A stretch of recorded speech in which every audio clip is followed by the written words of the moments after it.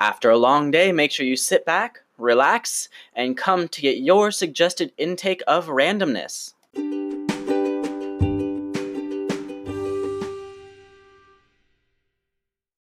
And on today's podcast, I talk about sports in Japan. So let's get into it.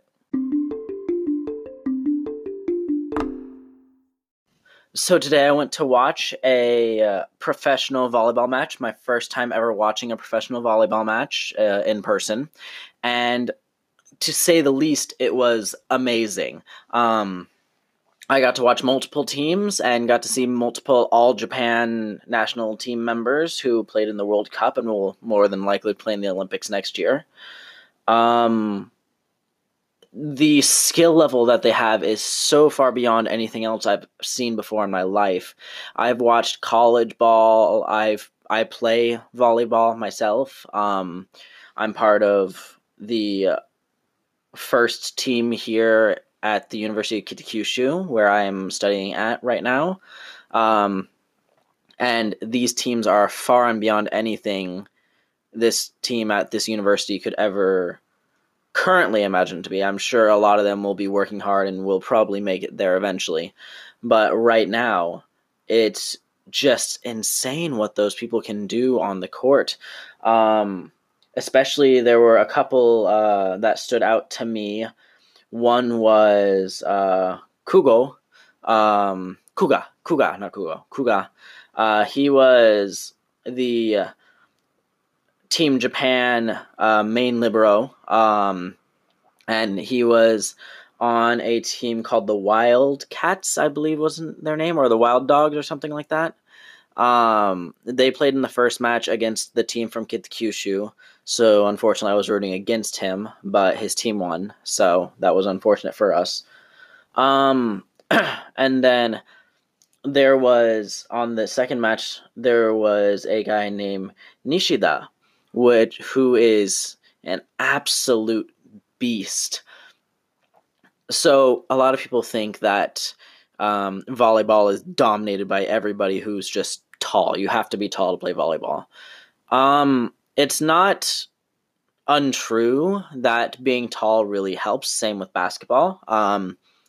The taller you are, the higher you can jump, the larger your wingspan is, everything else. So that does help quite a bit, especially in volleyball where you're jumping to try to block people. If you're taller than the other person and you can stay in the air longer, you have a better chance of blocking them. That's just the way it is. Nishida doesn't seem to be extremely tall. He might be like 6'2", 6'3", which in comparison to everyone else on those teams is not that tall at all. On the team going against him, there was a guy with the last name of Edgar, I think his name was Tom Edgar. He was a non-Japanese person on one of their teams, and he was at least 2 meters tall. So to put that in perspective, I think that's like 6'10", somewhere around there, maybe taller. Not 100% sure. My math isn't working right now, so I won't be able to tell you exactly. But this Nishida guy he's insane.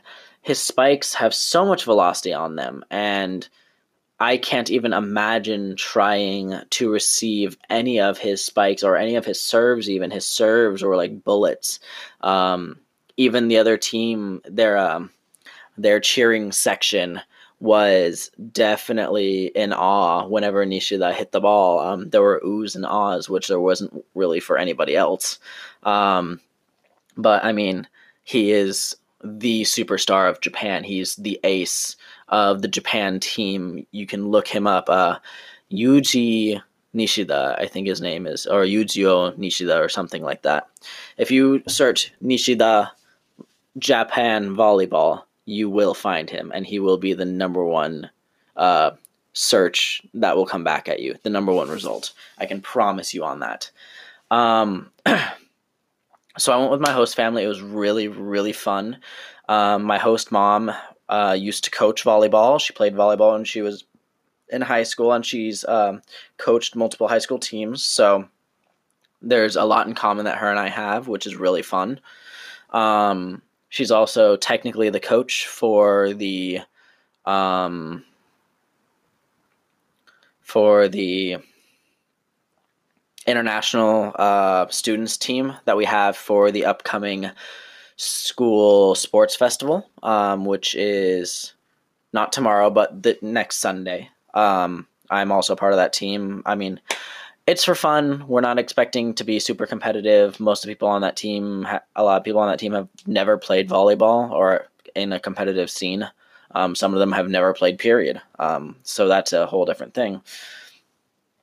But on that note, one of the things that I do want to quickly talk about, and I'm going to try to make this a quick episode, is just once again another difference that I see in Japan versus America, which is in the way that kids were raised for sports. In America, there are lots of students who have never touched a sport. They've never touched a volleyball in their life. They've never played volleyball. They've never played badminton or basketball or anything. I was probably one of those. I was not one of those kids. I've played a lot of sports, and I'm glad I did. But I have had a lot of friends because I do play a lot of video games, and I play them with friends, and I have had a lot of friends who have never played a sport, and they hate sports. They think sports are stupid. So whenever I hang out with them and we are doing something like throwing a frisbee or just hitting a volleyball lightly, they've never done it before, so they don't know how to do it. They don't even know the basics of how to hit a volleyball or how to play catch, how to throw a softball, how to throw a baseball. And to me, that's something that's strange considering my parents both played sports, and my mom still plays softball. And so I've been around sports my entire life, to some degree at least. So it's very strange for me to see people who have never played any form of sport, even just playing with friends or playing with their parents, throwing a football in the streets, which is a very American thing to do, which is playing games in the street. And then basically when a car comes around, you yell car and everyone scrambles for the side. But here in Japan, there's they have days back in their high schools here, middle schools and high schools, and even some colleges that they call a different form of sports festival, or they just have sports week, where each day, each class, you have your homeroom class, and each homeroom goes up against each other in different sports, running, volleyball, basketball, blah, blah, blah, blah, blah.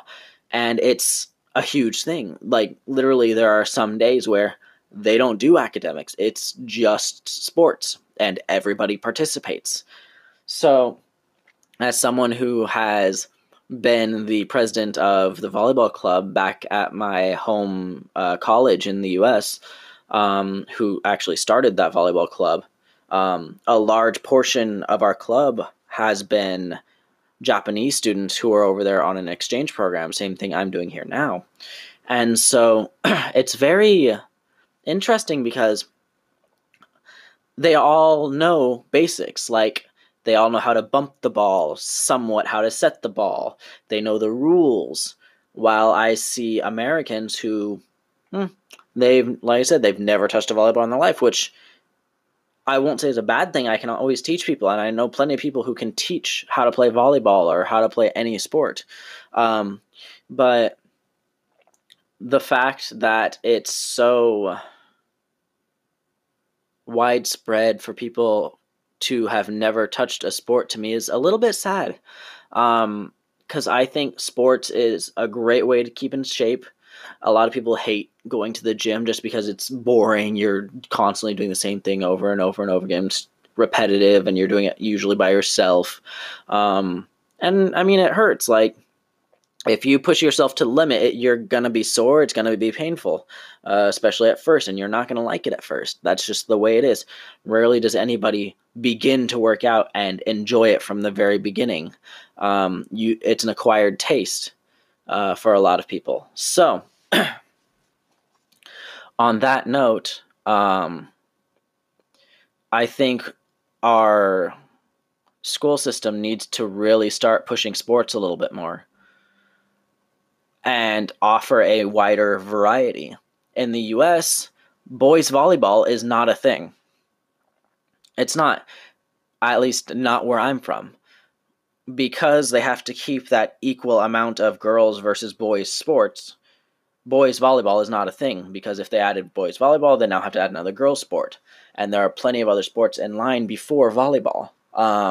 Lacrosse is probably going to be the next sport to make the sport class instead of a club for boys. I can't imagine volleyball getting anywhere near it because right now it's not seen as a large sport in the U.S., which I think is kind of a shame. I don't know if it's a stereotype or just a bias against men's volleyball. Lots of guys see volleyball and all they want to think about is girls in really, really, really tight shorts and really short shorts, and that's all they want to think about. And so they really don't want to think about guys in those really short and really tight shorts, which, I mean, yes, volleyball shorts are shorter than, say, basketball shorts. Basketball shorts have only been that long since, basically Michael Jordan made it popular. Before that, they were up halfway up their thighs, and that's where shorts were. Now they're down to your knees. Volleyball shorts are about halfway up your thighs, maybe a little bit lower, depending on how long your legs are. For me, they would be halfway up my thighs or possibly even higher, because I have fairly long legs and a skinny waist, so I can't get something super big to make it go down, because then it wouldn't fit around my waist. So I guess my whole thing with this today is, I think as a country, for the reason of helping the future generation, not only health-wise, but just ability-wise, being able to get them to try a bunch of things, we should really start pushing sports a little bit more. Understandable, some kids, they're not going to like it. Like, I'm not telling parents to push them and push them and push them and push them and push them into being competitive into a sport. What I'm saying is, get kids, have them join a sports team, like a metro sports team or a small little parks and rec sports team or whatever for a year or two, depending on what sport they want to do, and just have them try it. There's nothing wrong with having them try it. If they don't like it, they don't like it, and that's fine. But multiple things come out of sports. One, physical fitness. I believe that if we push them in, if we have them do even just one season of a singular sport, there will be a higher fitness level in our upcoming generations. And not only that, especially if it's a team sport, such as baseball, volleyball, football, softball, I said baseball, soccer, any of those things, there's the whole teamwork aspect. And you can get that from esports and you can get that from video games. I'm not saying you can't. But there's something about the atmosphere that comes along with the traditional sports that I think can be very important and can be very helpful if, say, your kid wants to go into esports. They want to go into esports. A lot of kids want to go into esports because they think that, I can just sit there and I don't have to do any physical exercise. I don't have to do anything physical to be a major esport player. The thing is, to keep your reaction times that quick and to be able to keep your mentality and your body to be able to keep up with you, to play those games, to get, platinum, diamond level on Siege or whatever it is, to be able to keep up with that, you have to have a fairly physical body. You have to keep up with your body. Your body has to be fairly fit. And at least giving them that 1 year of that one season of a sport where maybe a coach teaches them the proper way to stretch, the proper way to work out, proper way to do cardio, that will be the difference maker between them being able to make it as an esports player and not being able to make it as an esports player. So that's all I'm going to do for today. I just wanted to say, and I want to talk about the sports situation as I see it. Today was amazing. We were only supposed to stay for one match. We ended up staying for both matches that were on today that we knew of. And the atmosphere was amazing. Everybody was so into it. Every team had their own cheering section. It was so much fun. Other teams brought their cheerleaders, and there were dances going on and everything. You got to watch some of the pros. They would throw out signed balls into the crowd. It was a lot of fun. I even got me a t-shirt because I'm here, and that's probably going to be the only match I ever get to go to here. So I figured I may as well get a t-shirt. So I'm a setter back in the U.S., so I got the t-shirt for one of the main setters for the team that we were rooting for, the Kitakyushu Osaka Sakai Blazers. So that's it for today. So thank you for joining me again for another suggested intake of randomness. This has been Sports in Japan, part 3 of my adventures in Japan. So thanks for stopping by, and hope to talk to you again in the future. If you enjoyed today's podcast, don't forget to send me a voice message on Anchor.fm. The link to my voice message system is in the description of this podcast. Through the message system on Anchor, you can voice your opinions, ask questions, or share any ideas or topics you may want to hear on the podcast, or just send me a nice little message. So make sure to drop me a message, and I'll find a way to fit it into one of my next podcasts.